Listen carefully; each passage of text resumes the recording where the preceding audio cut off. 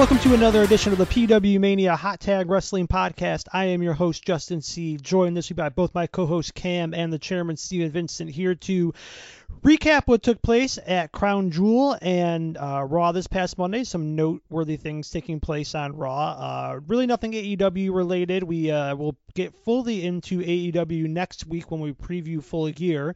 And then with this being 10 years since the debut of The Shield, which just feels insane at this point, we're going to talk a little bit about them and what's happened with all three of them, since they've debuted on the mainstream in WWE and now with Jon Moxley being in AEW. So we will have all of that to talk about and look forward to.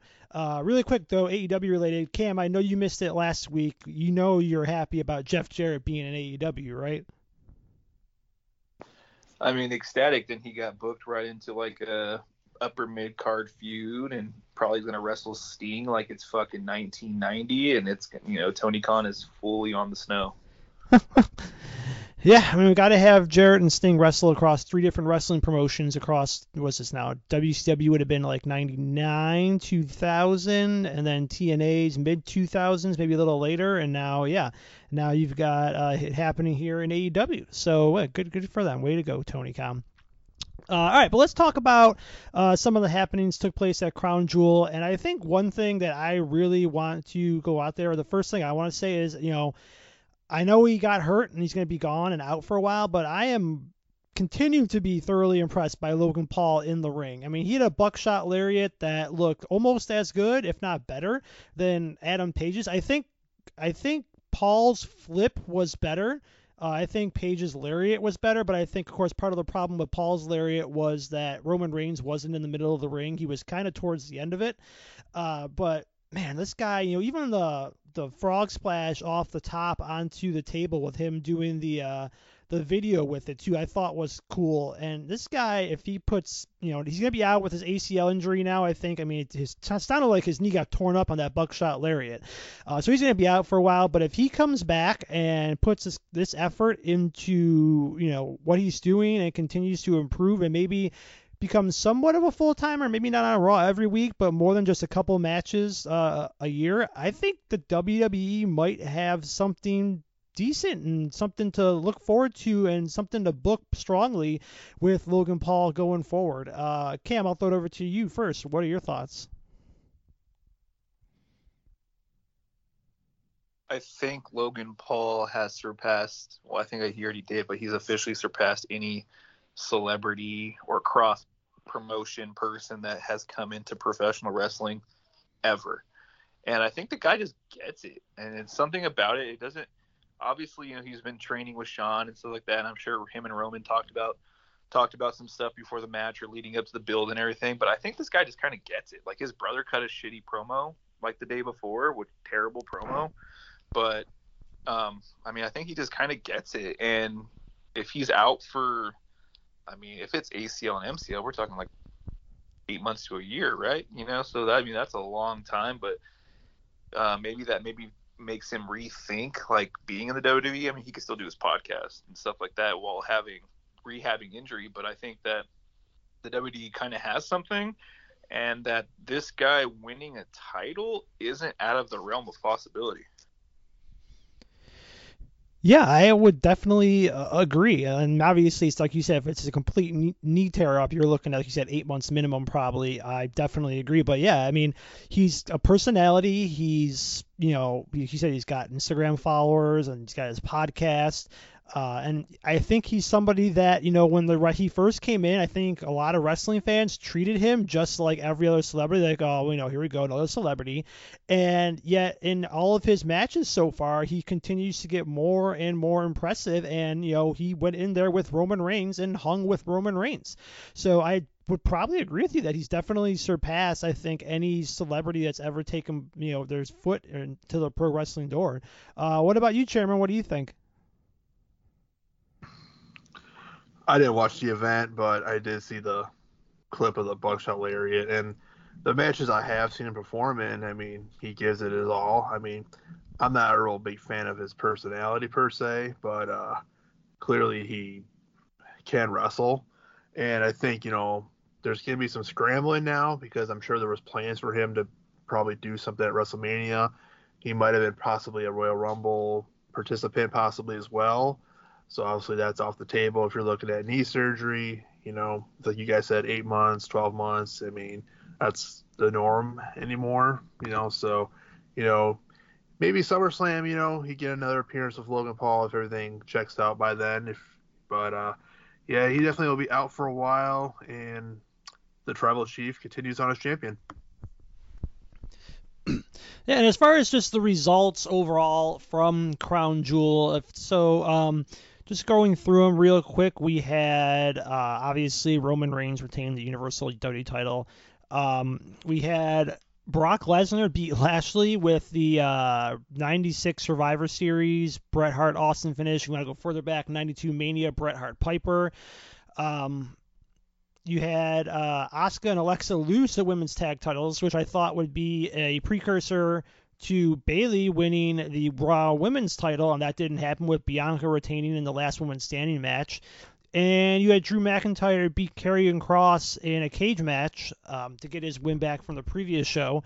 So if you missed last week's show, I mean, we all picked Karrion Kross to win. We all picked Alexa and Asuka to win. And two of us, Cam and I, picked Lashley to win. Chairman picked Brock to win. So, as you can see, we were all thinking the opposite direction in all three of those matches. So, I'll pose this question to you, Chairman, first. Which one of those three matches had the most surprising result to you? I kind of think I would almost say the Karrion Kross Drew McIntyre one. Like the flip-floppy women's championship matches, like I didn't want to see it. It happened, whatever. I mean, those titles were basically worthless still. Sorry, Triple H, but you're not selling me on those titles.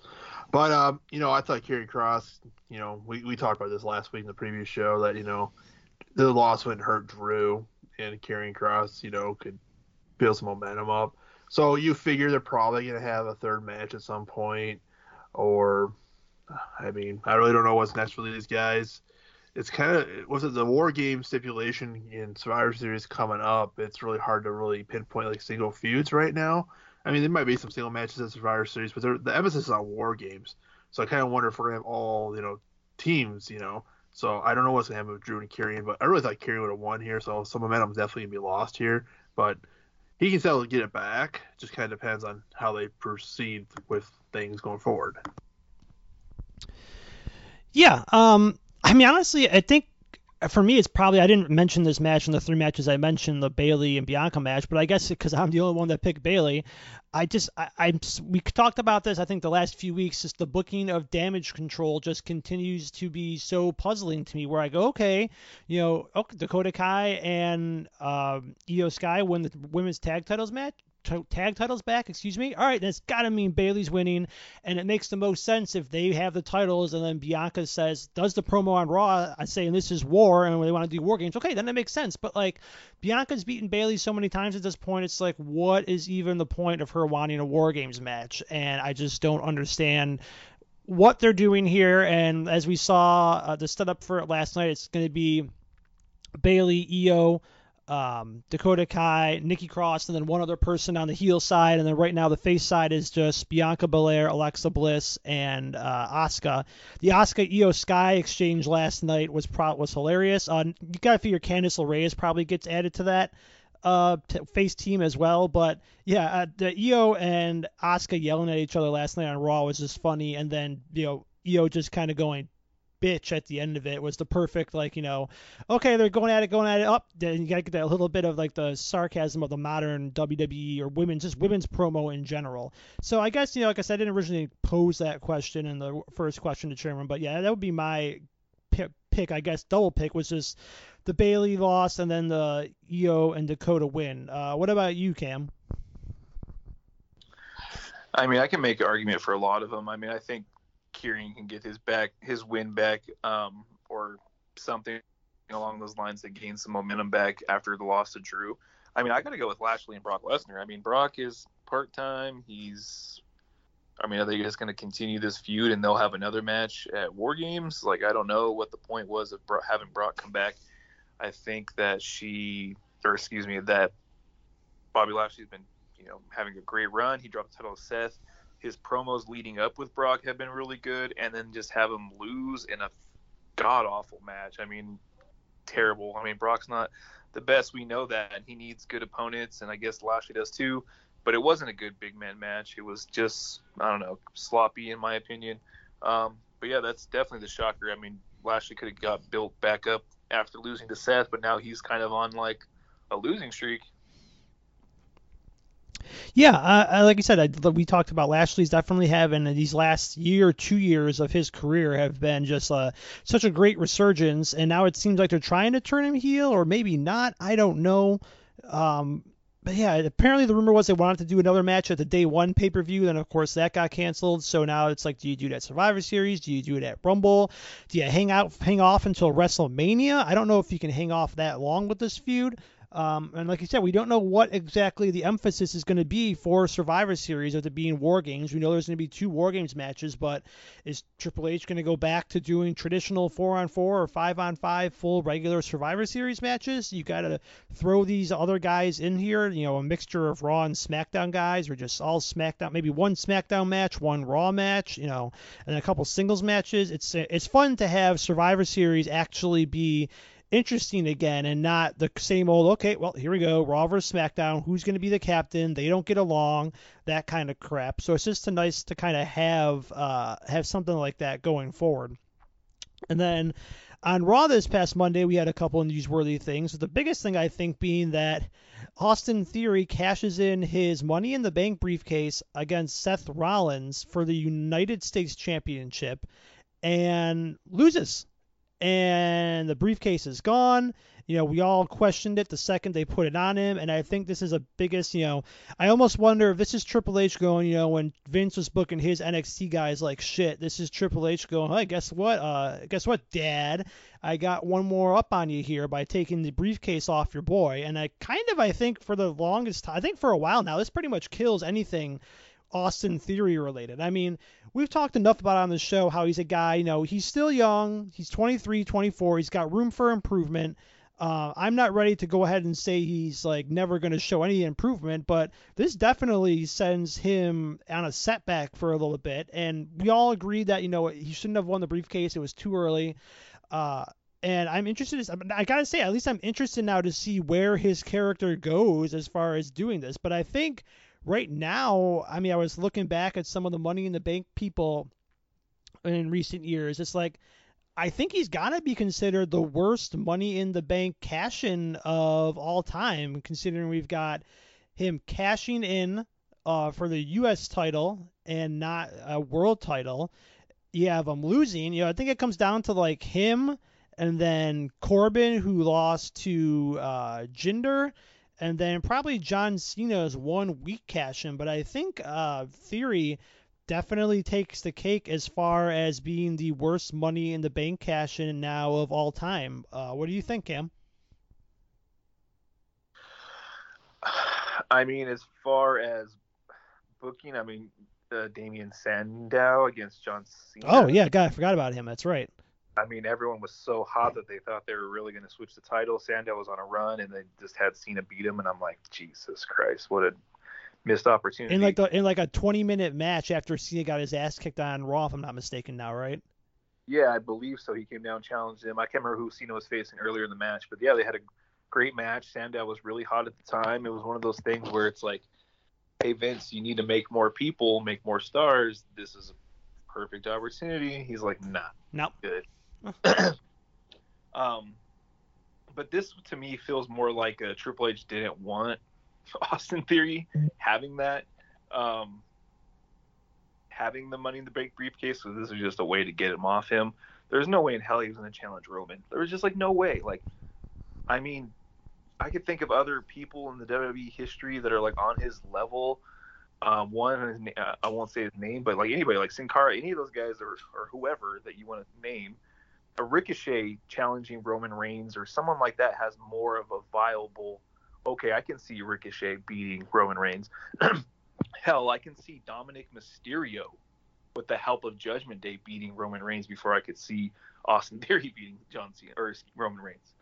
But now that's the rumor that Cena's going to come back and face Theory and put Theory over at WrestleMania. People will boo fucking Theory out of the building if he beats John Cena at WrestleMania. If they do that match and Cena puts him over or anything like that, people will fucking hate Theory even more than we already do.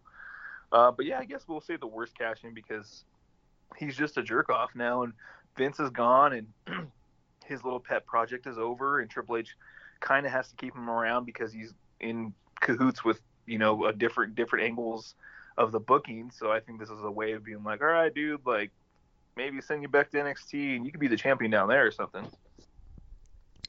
Yeah, and like I said, the guy's 23, 24 years old. Nobody's ready to write him off yet. I mean, I thought he was his best, and we talked about it all the time when he was on NXT with The Way with Gargano and Candice LeRae and Indy Hartwell as like the dumb jock character. Like, and obviously you can't really go back to that now with how he was originally presented, but that was when he was at his best. And Vince, for some reason, just saw this young guy who he thought could be his next big thing and tried to push it way too early when it was never a guy any portion of the crowd was ready to get behind and try to go, yeah, okay, we're gonna anoint him as our number one guy. Like, nobody was ready for that. It was not anything anybody was ready for, and you got to slowly build something like that up. I mean, like when Orton did it young, you saw the potential. When Brock Lesnar did it young, you saw the potential. When The Rock did it young, you saw the potential. But nobody ever saw any kind of potential like that in Theory, and now he's paying for it. I mean, I like the idea. I can't remember if we talked about it last week or a couple weeks ago. There was the idea floated out there that Theory was going to hold on to the briefcase for a full year, and it was going to get to the point where it was the Money in the Bank pay-per-view, and it'd be okay, you got an hour left to try to cash this in. What the hell are you going to do? Like, that would have been much better for him than what they ended up doing. Chairman, I know you're more than happy with what ended up happening on Raw this past Monday. Absolutely. I can't stand Theory. He's got stupid duck lips, and Tyler Breeze called he wants his gimmick back. He's the OG of the selfies. But yeah, I'm so glad this guy failed. And first off, why are you cashing in a Money in the Bank contract on a mid-card title, let alone a open challenge? Like, Seth Rollins, not once but twice on Raw, pretty much came out for an open challenge, and you cash in a Money in the Bank briefcase? Like, what? And then, like, you're not going after the biggest prize in the game? Like, you would have been better off going to NXT and going after Braun Breaker for his title. And hell, as far as I'm concerned, Theory can go to NXT and stay there and rot away longer than Aaliyah did when she was down there. Like, I don't want to see his duck face ever again. And the whole thing's just stupid. Honestly, if Triple H wanted to get the briefcase off him, he should have just had what freaking they did to Ken Candy all them years ago and have someone just, edge beat him. Just have someone do that. Like, or when Miz beat Blotus. I mean, you don't have to waste a cash in on a screw up guy you should have never put on in the first place. We talked about months ago and how Sami Zayn should have been the guy holding the briefcase, and that would have been a way better storyline. Hell, anybody would be a better. Dexter Lumis and his non-charismatic ass would have been a better choice. Granted, he wasn't around at the time, but he could have like beat Theory and had the briefcase and dropped pictures of it, and I don't know, whatever. But Seth Rollins wins. No one's really sure where he stands on the alignment nowadays. Like, is he like mid or is he like full? I don't think he's full heel anymore. I don't know if he's full face yet. And then people are confused with Lashley because of what he did. Like, he beat up Rollins, left him for dead, but then he comes back and beats up Theory. So we got a bunch of wrestlers right now. We're not really sure what their alignment is. And, I'm fine with that. Let the crowd decide, honestly. But, yeah, it was just. And then I guess a lot of people were shit on the crowd from last night. So it's just kind of a weird time and place for a potential cash-in to happen. But I guess it was after a shitty event, just because of reasons. But, yeah, this is just weird. But back to what you guys were talking about before, Damian Sandow, though. I'm like, I still remember that. And Damian Sandow was so hot at the time, like, super over. Everybody loved that guy. I thought it was freaking awesome. And I remember how pissed I was when Cena beat him. Like, that was like the first year I got back into wrestling, and I was so pissed, like unbelievably pissed. And then that was kind of when my hatred for Cena, I think, really fired up was when that happened. So yeah, the old Money in the Bank briefcase is just they are gone again until next year. Yeah, and we'll see if Triple H does what maybe there's rumors that he might have like a women's one-on-one night and a men's one-on-one night, another night of WrestleMania, and not actually do it as a premium live event, which I'd be totally okay with. Just put it back on WrestleMania to get more people on the card. No issues there whatsoever. But yeah, listen, now we don't have to worry about that gimmick at all for another, well, maybe if it's WrestleMania, was it December, January, February, March, 4 or 5 months, and then if it's the pay-per-view, we don't got to wait till next summer, so we're good there. We had Mia Yim come back last night, Mia Yim, excuse me, and join up with the OC to be the kind of Rhea Ripley, to challenge her, to stop her from doing all the stuff she's been doing in the feud between the OC and the Judgment Day. I saw that Rhea Ripley has a shirt out now. It says "I'm your mommy" on it, so I'm sure Dominic Mysterio wears that every night when he goes to bed. And we also had a little bit of a curious, and I don't say curious, but when Bianca was walking to the ring last night for her promo, her and Rhea Ripley cross paths, excuse me, and Rhea said "champ," and then Bianca nodded at her and they walked away. And I'm wondering if that's sort of like a small tease that maybe Rhea can do more than just get physically involved on the outside and actually go out there and have an actual match. And we could be looking at, once this damage control Bailey or damage control Bianca, Alexa, Asuka program ends, maybe we finally get Rhea Ripley and Bianca one-on-one. I'm also curious if that means maybe Rhea gets put in the War Games match in the last two spots, assuming Candice LeRae gets another spot on the women's side, go to Mia Yim and Rhea Ripley, which I think would make the most logical sense, especially if Becky isn't ready to return. And then you wouldn't want to throw Charlotte in there for something like that. I think if Becky's not involved, obviously, you have the name Sasha and Naomi floating around after they were seen in the intro package for the Crown Jewel show, even though some people are saying they just might have used an old one instead of the more recent one. But I think seeing Rhea and Bianca interact like that, I mean, their ending sequence to the Rumble that one year was good. I think it's a fresh feud on top of the women's division, and I think, Chairman, it's something you've been kind of talking about and championing now for a little bit, right? Absolutely. We've all been waiting for it, and it's pretty much the only logical reason why Bayley has not defeated Bianca for the title is because there's somebody else in line. And you could go and call a Becky Lynch or Charlotte Flair, but I think it's Rhea Ripley. I think her work of Judgment Day has been fantastic. You touched on the past that Bianca and Rhea have had. I think if I remember right, they were promoted to the main roster around the same time too. So we've always compared the four horsewomen kind of. I almost like to compare Bianca and Rhea to an extent, and kind of see how their paths go. So we had the tease, and I think, there's some War Games business with Judgment Day, and I know Bianca still got some unfinished business with Damage Control, which are pretty much damaged at this point. So I think we might see a Rhea Ripley Royal Rumble victory, which could go to Mania if we're going to kind of tease this all the way to that point. And honestly, I could see that happening, so let's just let's ride. All right, and what do you think, Cam? Yeah, I mean, I think Rhea has spent her time, being like the almost leader or valet, I guess, if you want a traditional for Judgment Day. I think I don't see them taking the title off Bianca for a while until Becky's ready or something. But if you put the title on Rhea and had her lead Judgment Day as the only champion, that would be, one, do great for the women audience and things like that, and two, finally get someone in the Judgment Day with a fucking strap to carry around, because when you have 4 or 5 people in a group and none of them are carrying belts, they just look like a bunch of losers. And they were doing that for a while, but they just beat the OC in Saudi Arabia, so who knows if that means that some of these guys are possibly on the upswing.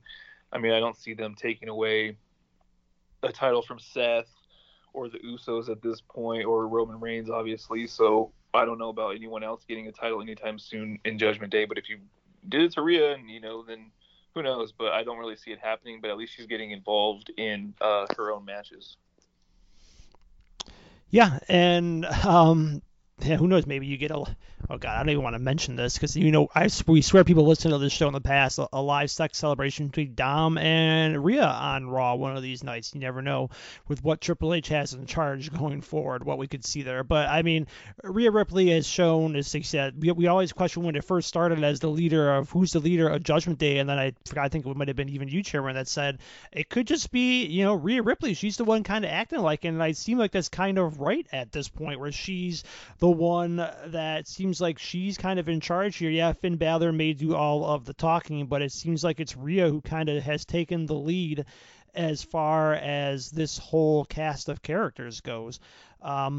So that's pretty much everything as far as relevant news. As we said, next week we'll kind of be focused on AEW while we preview Full Gear. So the second half of this show is going to be dedicated to, I cannot believe it's been 10 years since The Shield made their debut at Survivor Series in 2012, November 18th. So still technically 10 days away, but we figured we'd spend some time on it on this show rather than doing a 25 years of Kane podcast, which nobody really wants to listen to. But obviously, The Shield, Roman Reigns, Seth Rollins, Dean Ambrose, probably the most impactful faction in recent memory, at least in WWE. Of course, they were brought in as the mercenaries of CM Punk, and if you remember, Punk originally pitched for the idea for it to be Cassius Ohno as the one, Chris Hero, but then he settled for Roman Reigns, meaning okay, if WWE wants to put their guy in the group, it's Roman Reigns, that's fine. And here we are 10 years later, and we've got Moxley being one of the biggest, if not the biggest star in another promotion, AEW. Roman Reigns going on over 1,000 days as WWE Universal Champion. And then you got Seth Rollins, who's had his moments, been a multi-time champion, U.S. champion, as you said, now kind of reinventing his character. So all three of these guys have definitely made their own separate marks on the business. I think all in the positive, some in the negative here and there, but I think for the most part, let's just go, so Chairman, were you watching when The Shield made their debut in 2012? I'm trying to remember my timelines here. Yeah, I was. I got back in right after Mania that year, so yeah, I was definitely around for the Shield debut, and I just was totally involved the second they broke out. I'm like, this is insane.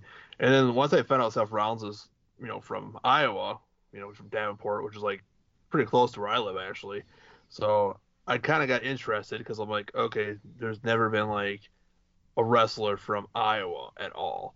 So I pretty much got attached to the Shield mainly for that reason from the get-go and haven't looked back since. Yeah, I definitely remember when they debuted. I had heard of, Seth Rollins. I knew him from his days in Ring of Honor. I no idea who Roman Reigns was. I can't remember I don't think I had heard of Dean Ambrose yet. I'm trying to remember if I had heard his name before, but I don't think I ever did. So he was pretty much new to me as well. But, the guys made an instant impact. They debut helping out, like I said, the mercenaries for CM Punk. And they just seemed and were presented like a big deal when they were out there. People were anticipating and waiting for them to come out every single, Raw or SmackDown to go, okay, what are these guys going to do next? And was for that time, I can't remember the last time I felt like a group as big or as important, or even just an individual as that important as what they're going to do next. What were your thoughts, Cam, when they first debuted? Oh, well, I was covering WWE NXT for our old site, Hitting the Canvas. Memories. When those guys were getting ready to debut, Seth Rollins was on NXT TV. I remember Roman Reigns' last gimmick before just not being used, and then coming up with the Shield, he wouldn't return phone calls, and so he'd have matches booked, but he wouldn't return anyone's calls to confirm it. So he would just show up and do a promo and then leave, and I'm like, what the fuck kind of gimmick is this? We booked you, man, but you didn't call us back. I'm like, oh, okay, well, all right, well, I don't want to wrestle anyways. I'm like, all right, cool. But yeah, the Shield obviously did a lot for WWE, did a lot for all those guys. They made a lot of money. It's hard to make an argument for who's had a better career. I mean, not much else to say. I think those guys are all very talented, and Moxley's now in AEW and he's doing his thing, and Roman's leading the WWE, and Seth's had, I think, a Shawn Michaels-esque career, or type of career where he's been upper mid card in the main event, had every title to hold. I mean, I think he's had a really good career. Yeah, I mean, as far as in-ring stuff, these guys were great. They always went out there, as a trio, were having good matches. Tag team, when it was Roman and Seth having tag team matches together. There was just always so much intrigue around the group. I mean, I remember at WrestleMania 29 during the Rock Cena 2, everybody was thinking, oh man, the Shield's going to get involved in the main event. Everybody's waiting and waiting and waiting. And then, of course, we were all disappointed afterwards. But I mean, yeah, it's just these guys, like I said, the impact they made just can't be understated. So as far as a group, I'll pose this question to you, Chairman, first. What was your favorite Shield match as a group? Oh boy, I got a lot of them, honestly, as far as the group goes. And I'm talking like the original run, not that remake. I had no interest in that. Or not the proud dad Kurt Angle moment when he got the team with him. Nah, I mean, there was a lot of good ones. My consolation prize would definitely be their first match when they fought against Daniel Bryan and douchebag Glenn Jacobs and Ryback. Sorry, Cam, we're not doing your 25th anniversary. This is the only match you get. That was a good match. But my favorite match, I think, is when they faced Evolution, because that was big. That was big because obviously Triple H, Batista, and Randy Orton. Evolution was they were the faction. Ric Flair obviously was nowhere near for around this time period, but yeah, this was a big deal. This match was if the Shield actually beat these guys, and they did, that was something that told me okay, these guys are legitimate main event players. I mean, clearly I had no idea where things were gonna go all these years later. And the only other thing I want to say about the Great Shield Evolution is that we got Blutista out of that. So fuck yeah. Yeah, I mean, you mentioned that Team Hell No match between Daniel Bryan, Kane, and Ryback. That match was just great. I remember watching that match live when it was happening and going, I can't believe these guys are doing this. I mean, they pull out, there's that famous picture when Roman and Dean are pulling Seth out of, we're going to be going back and forth between calling them Dean and Moxley on this show, so get ready for that, folks. But they're pulling Seth out of the pile that, I forgot where he was coming from, but he's just got that look on his face like he's completely out of it, and he's just staring into the camera with these glazed eyes, glazed over, like he's knocked out. So that was good. That's I think probably my favorite match from them. And like you said, the Evolution matches are both there. Those are both good too. But I think the fact that everybody is waiting to see these guys wrestle, and then they went out there and delivered that TLC match against those three guys and over-delivered, and pretty much, I would say, maybe surpassed a lot of people's expectations. For me, that gives them my vote as their favorite match as far as a group goes. What about you, Cam? I mean, I think that their debut match was freaking fantastic. I mean, for having Kane and Ryback in the same match, and they got a fantastic performance. I mean, Daniel Bryan went nuts in that match. I mean, I really like their Wyatt family stuff. I mean, I think they went to the well too many times after the initial match, but I think their first match, I think it was at Elimination Chamber or one of those pay-per-views. I think that match was really great. I mean, I think those guys shined for 2 years solid, just having great matches. Yeah.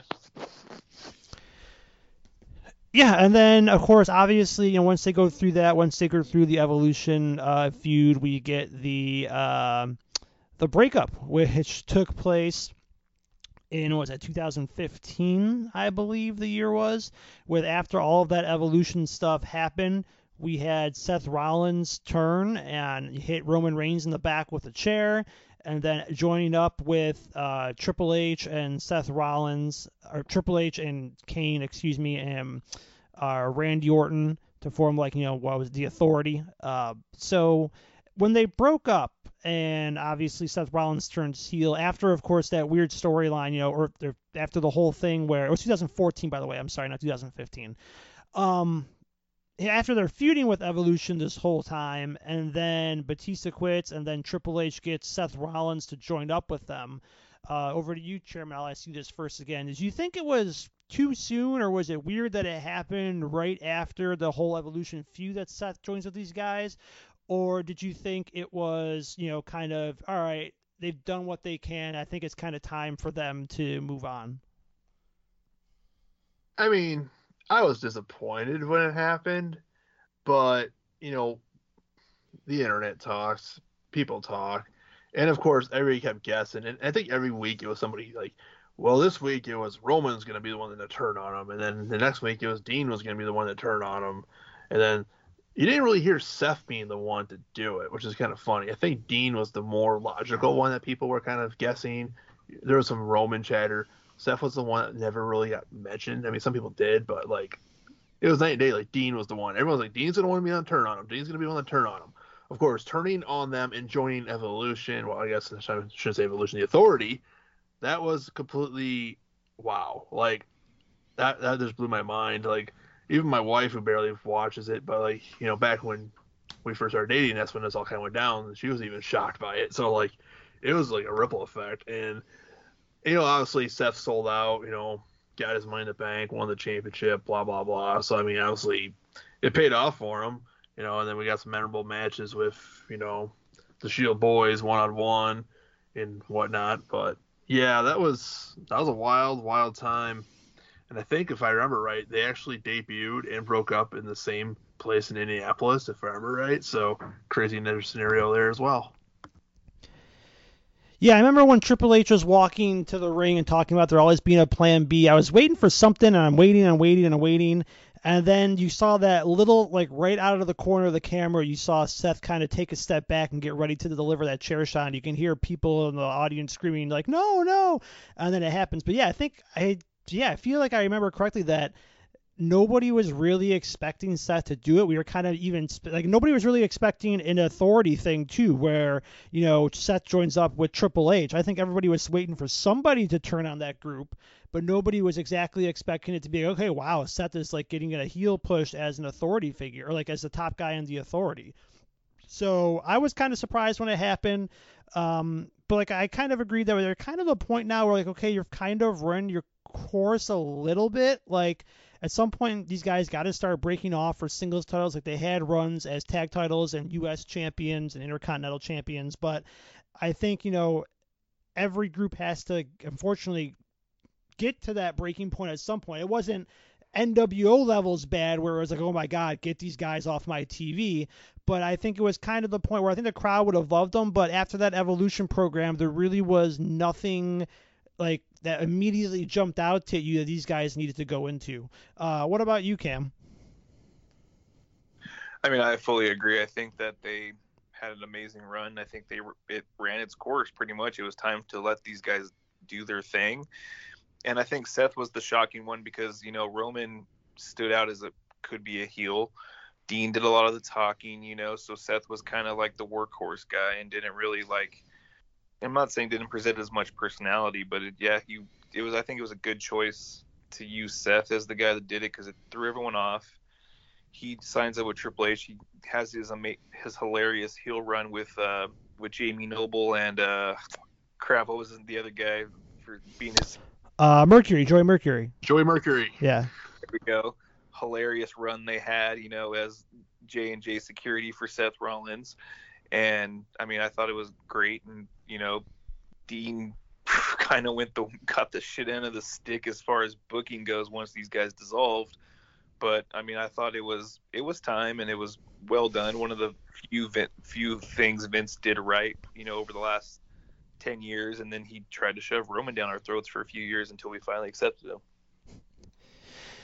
Yeah, it's amazing how everybody, when Roman broke out from Luke, I mean, there were signs that Roman was going to be the person that they really wanted to push. I mean, there was the one Survivor Series match the one year where I think Roman was the sole survivor and came back from either 3-on-1 or 4-on-1.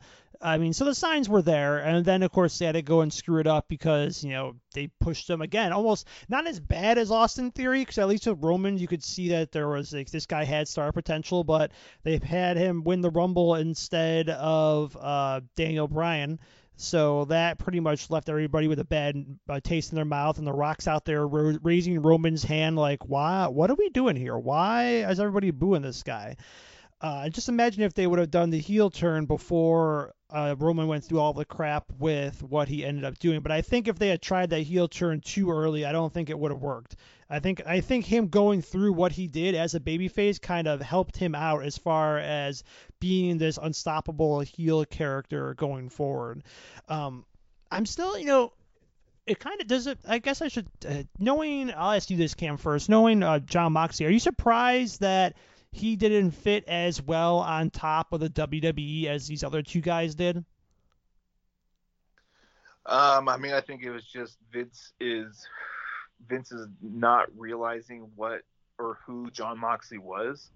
I mean, they changed his name to Dean Ambrose. Names don't really bother me as much, but Jon Moxley just fits his character more. I mean, remember when he came back from injury and we were like, this is it. They're just going to unleash the Jon Moxley that we all have watched on YouTube and seen his badass promos, and the Jon Moxley that when he first signed to the WWE, probably not even allowed to do this. Remember, I don't know if you've seen this clip on the internet, but he showed up to WrestleMania. They're doing like a signing, and Mick Foley's doing a signing, and Moxley walks up to him and cuts that badass promo on him. He's like calling him like a piece of shit and stuff. And I'm like, this guy's been with the WWE for like 2 months and just like shooting on Mick Foley at WrestleMania. Like, he's trying to get fired already.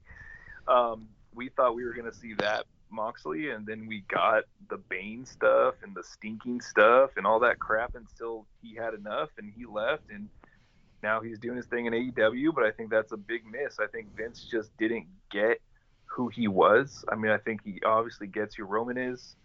I think he got who Seth Rollins was and led him into being a great heel character. I mean, I think that Vince doesn't get much credit for that, but Seth Rollins, is just like a workhorse. He's a great wrestler. He didn't really have character work, and I think the WWE really helped him with that. But yeah, I think Vince just never got who Moxley was. I think I vaguely remember that whole Mick Foley promo. It sounds familiar, and I'm sure I've seen it before, but I haven't seen it in a while. Yeah, I remember everybody being super hyped for that Ambrose Brock Lesnar match after Brock nixed the Bray Wyatt match, which was the original plan, and it was whatever it was called, a no holds barred match, and you had the whole thing with, what was it, Terry Funk giving Dean or Jon Moxley his chainsaw, I think, to go against Brock, and then Brock pretty much nixed every idea that they came up with in that match, and then that was like, okay, well, shit, well, that doesn't happen. And like you said, yeah, Moxley had his reigns on top. He had a couple WWE title runs, if I'm not mistaken, but even when he was over as a face, I think just he's a guy that not a lot of people got. And the funny thing is, we have wrestling parties and I'm watching wrestling with friends who don't like really normally follow wrestling, he was the guy, Moxley, Ambrose, that a lot of my friends like were drawn to. They were like, this guy seems kind of cool, and like he had the weird mannerisms down. And like you said, when he did that whole Bane thing, and I think if I'm not mistaken, he got like a shot in his ass to get protected from something, whatever it was in that whole feud. That was just bad. And by that point, I think it's one of those things where you could tell he was ready to just tap out and leave the WWE. What about you, Chairman? What are your thoughts? You think as far as Moxley being a miss? Oh, definitely. Like when they had that triple threat match at Battleground for some reason, and he was the champion. They did the brand split, and like SmackDown, kind of first did that whole thing. Like him and AJ Styles, like they were like the two guys of SmackDown, and that was top notch Dean Ambrose. And then things just got weird. Like he had Mitch the Plant when he was feuding with Jericho at one time. And that might have been before he won the title. I don't remember. The timelines get a little messy after all these years. But then it's like, it just goes back to your guys and stuff. Like, the worst heel run ever. Like, we thought he was going to be like crazy psycho Dean Ambrose that we see now in Jon Moxley in AEW. Instead, we get this wearing this weird brown fur coat that he found in the freaking depot store and freaking the Bane mask. I complain about smells, and it was like, you knew he was checked out. Like, that dude was so checked out. Like, clearly he's in a better place now. I mean, he's the face of AEW basically now. And, you know, honestly, if Vince would have stepped away like 5 years earlier, and, you know, Triple H would have unleashed, you know, the Dean Ambrose character like they're finally let Roman Reigns do after all these years. Because remember, Roman Reigns was pretty much unbearable for how many years of suffering and succotash and, you know, freaking Roman wins, ha ha ha, you know, before he finally got to embrace his tribal chief persona. So it's like, if John Moxley, Dean Ambrose would have got to embrace the personality that he wanted to and tell the stories he wanted to tell, he probably never leaves. But, you know, in all things serious, at least, you know, he met his wife, you know, Renee Paquette there, Renee Young, so not all is bad, I guess. Yeah, I guess he did get a few wins there as far as that time goes with his time in WWE. And of course, you know, without his time in the WWE, who knows if he becomes as big of a guy that he is in AEW. I mean, sure, he probably is a good career, but who knows if he becomes as big. And of course, you know, the fuel and the hatred that he has for the WWE kind of, like we said, like kind of gives off and gives into this character here for him that he's got going on now in AEW. And it's all a plus for him there. Like I said, he's thriving. There's no doubt about it. He's obviously one of our favorite acts in AEW, as you mention all the time on the show. Let's change it over to Roman Reigns, and I guess I'll ask you, Chairman, this question first. We all knew Roman Reigns was going to be the guy that WWE wanted to push. Did you see him eventually becoming this uber heel, this uber top heel like he is, and holding a title for over 1,000 days? No, that was definitely not on the cards. Like, I mean, when he like came back and became the tribal chief and went like full heel, I'm like, holy shit, this is awesome. Like, they're finally doing it. He's not this cheesy force-fed baby face. Like, it was just, you know, fantastic. And I mean, yeah, we're 1,000 days in. This stuff's getting kind of run its course. Like, he's unbeatable. He hasn't been pinned in like years. He's holding the one title for over 2 years now. Like, you just wait to see someone dethrone him. And I think the thing that's keeping him in the bloodline obviously entertaining is the Sami Zayn, where we talk about highly in the show for weeks now. Like, the stuff of him and Sammy's been fantastic. You know, the Usos, Solo Sikoa, you know, Solo and Paul Heyman's obviously. So it's like, sure, the Roman title reign's getting a little exhausting, but, you know, the Sami stuff is definitely helping keep it relevant, keep it interesting. And yeah, if you look back, you know, I never thought he would have been a heel like this level. Like, you know, this is the stuff that people want to see John Cena do all these years, just turn heel, and it never happened despite John wanting to. So it's kind of neat that Roman got to do this and, you know, embrace it. And, well, really curious to see who is the one to take him down. Yeah, what do you think, Cam?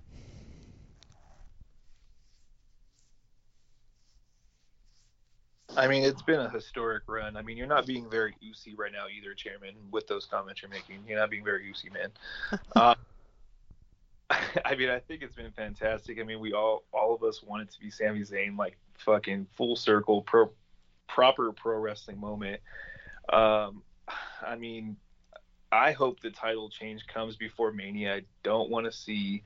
I mean, I get it, man. Like, if Roman's the tribal chief, and I love the whole storyline, and it's been great, and they've added, you know, new characters in, and, you know, I think they've kept it as fresh as they can for 1,000 days. That's pretty impressive.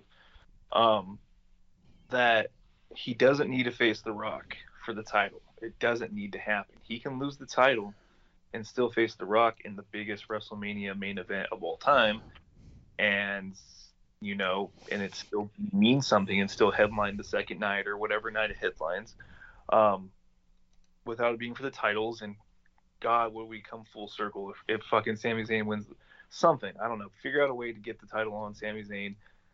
Everyone will lose their shit. It'll do good business for everyone involved. And, I mean, it won't happen, but we will just love it. Yeah, I mean, I don't think I ever saw Roman Reigns getting to this point for the simple fact of, I mean, when was the last time we had somebody that had a championship reign this long? I mean, obviously, we had 434 days with CM Punk, but I mean, I don't think anybody would have predicted something like this over 1,000 days as champion. Now he's walking around with both titles. I don't think anybody in their right mind saw something like that coming. So I don't even think I saw him becoming like this huge. I mean, he could be a top star, but I mean, God, I would make the argument that I don't even know if you could say that John Cena was treated as highly as Roman Reigns was these last couple of years. It's definitely something to talk about. So, of course, these guys all have their own singles matches, have gone on to have their own singles careers. So I'll ask you, Chairman, first here. Going through each guy's matches, what do you think is their best singles match for each of them? Now, of course, I say singles match, but it could also be like a triple threat match, a fatal four-way match, whatever you want to say. But for Roman, Dean / John, and then Seth, what do you think their best matches each are from their post-Shield careers? I know that's a lot to take in there, but Yeah, I mean, if you're looking for like a half credit, WrestleMania 31 when Seth cashed in Money in the Bank on Roman and Brock Lesnar's match. I mean, that's the coolest post-Shield moment ever between those guys because it happened on my birthday, so that was just even more cooler. Nice. But as far as like the Seth Rollins match, I mean, we talk about this match quite a bit on the show. The triple threat with Lesnar again, and then this time with Cena at the Royal Rumble. I don't remember what year it was, 2015. I mean that we talk about this match all the time when Royal Rumble season comes up. As far as like title matches go, triple threats go, I mean that match was just amazing. I need to go back and actually rewatch that match one of these days because that's how good it was.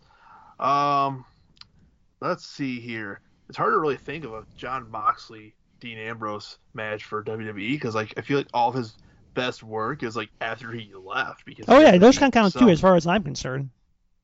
Yeah, like it's just like I mean trying to think of like anything WWE related. I mean, oh boy, I'm trying to think of like any like single matches. I mean, I'd probably go back to this AJ Styles stuff. I mean, back when SmackDown, the brand split all started. I mean, that feud was great. James Ellsworth didn't have a chin. I mean, I'd probably say that was probably some of the good best matches they've had. Roman Reigns' best match. Oof. I don't know, man. That's a tough one. I mean, what match would I put as the best Roman Reigns match? I mean, it definitely would probably be something in the Tribal Chief era, right? I mean, yeah, that's where my list is coming from. I can't think of anything before that. Yeah, so I mean, probably say the Daniel Bryan Edge Mania match. I mean, for me, that was pretty good. I mean, especially when he survived that too, it was a big surprise.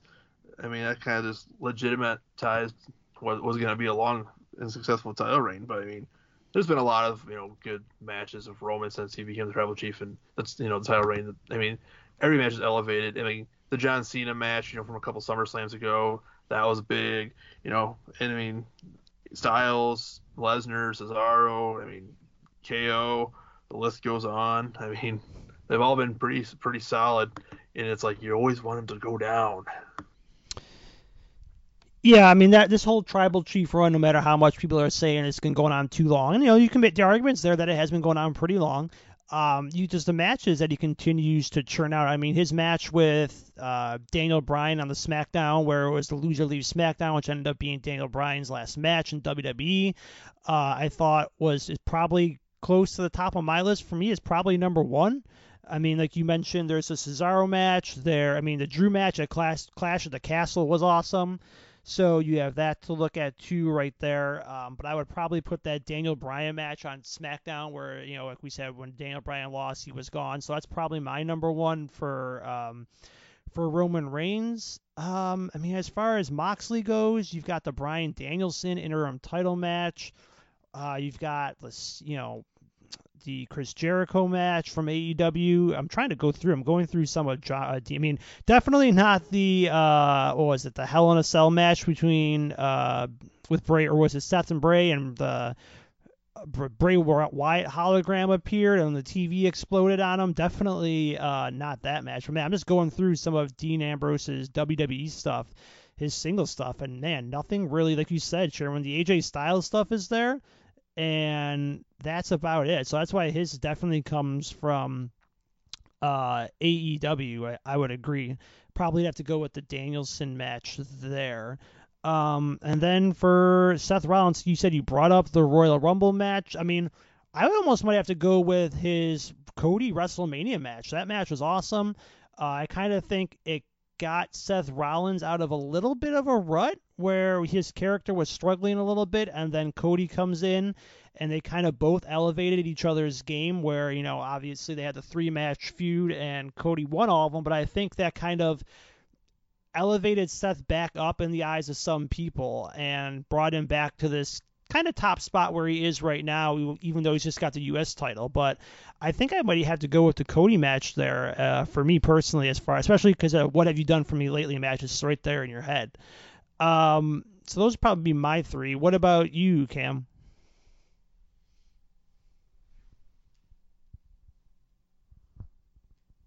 I think John Moxley's best match in the WWE is with Kevin Owens at Royal Rumble 15-16, an Intercontinental title match, I believe. I think they had a fantastic match, and that was Kevin Owens, finding his way in the WWE. I think those guys had a really killer match. It's hard to find a good Dean Ambrose match because, like I said, once the Shield dissolved, the dude, he was world champion, and him and Seth Rollins had a really good match on Raw for the WWE title when I went to a Raw in Vegas.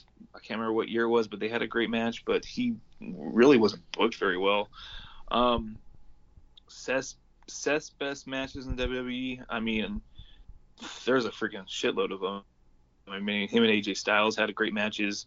WrestleMania 36 when Cesaro and Seth Rollins were floating in booking purgatory in the WWE.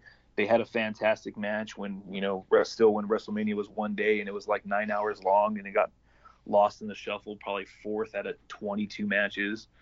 Obviously his cash in at WrestleMania 31 was fantastic. You can't really recreate that moment ever again. It's going to take Triple H some great booking to try to recapture that magic.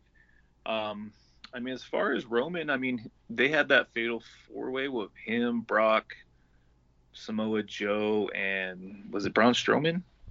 They had a great match. Yeah, I think it was. Yep. They had a great match. I think Roman found his way. It took a little bit for him when he was a single star. He had a lot of pressure. He kept the Shield's music. He kept the Shield's gear for a long time. They put a lot of pressure on him to succeed when he didn't have the wrestling experience that Ambrose and Rollins had. So he had a lot of pressure. And he eventually found his way. Remember when The Rock tried to put him over after that Royal Rumble and everyone was booing The Rock, and The Rock's like, dude, what the fuck? I don't get booed. Like, I didn't come back for this crap. But the match with Drew McIntyre at Clash of the Castle was fantastic. I think Roman's definitely found his way here in the last 4 or 5 years. All right, last question before we sign off here tonight. I'll end it with you, Chairman, as I've been starting with you here. So the last question. Will we ever see one more Shield match in any promotion? I don't think so. I think John Moxley's return is probably not happening. I think he's having AEW, and if Vince gone, never say never, but I think I don't see it. I don't see it. What do you think, Cam? I could definitely see one more Shield bump when they put the Shield in the Hall of Fame. I'm sure Moxley will come back for that. The wild card here is what happens with AEW. Is Tony Khan in this for the long run? Moxley's probably, I'm guessing late 30s, maybe I'd say mid to late 30s.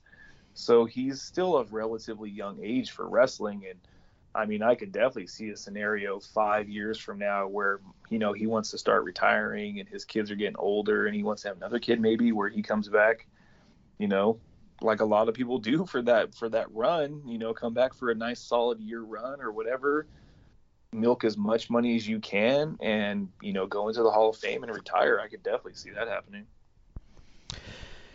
Yeah, I'm going to lean no, too. I think I agree with what Chairman said. I could see it where they induct the Shield and then, the next night on Raw, they take out, if there's another tag team that's around at the time or another, singles guy, they take him out. You get, that one spot in. But as far as a match go, I think, Moxley, I think it's going to end up one of those stubborn guys where I don't think you see him back. Of course, we could say the same thing about CM Punk. Who knows? But I would have to lead with the no as far as I'm concerned. And that is our show for this week. I hope you enjoyed our little 10 years of the Shield talk there. And we will be back, as I said, next week to talk AEW and preview Full Gear taking place next Saturday. So for my co-host Cam and the chairman Steven Vincent, I am Justin C. signing off. And we will talk to you guys then.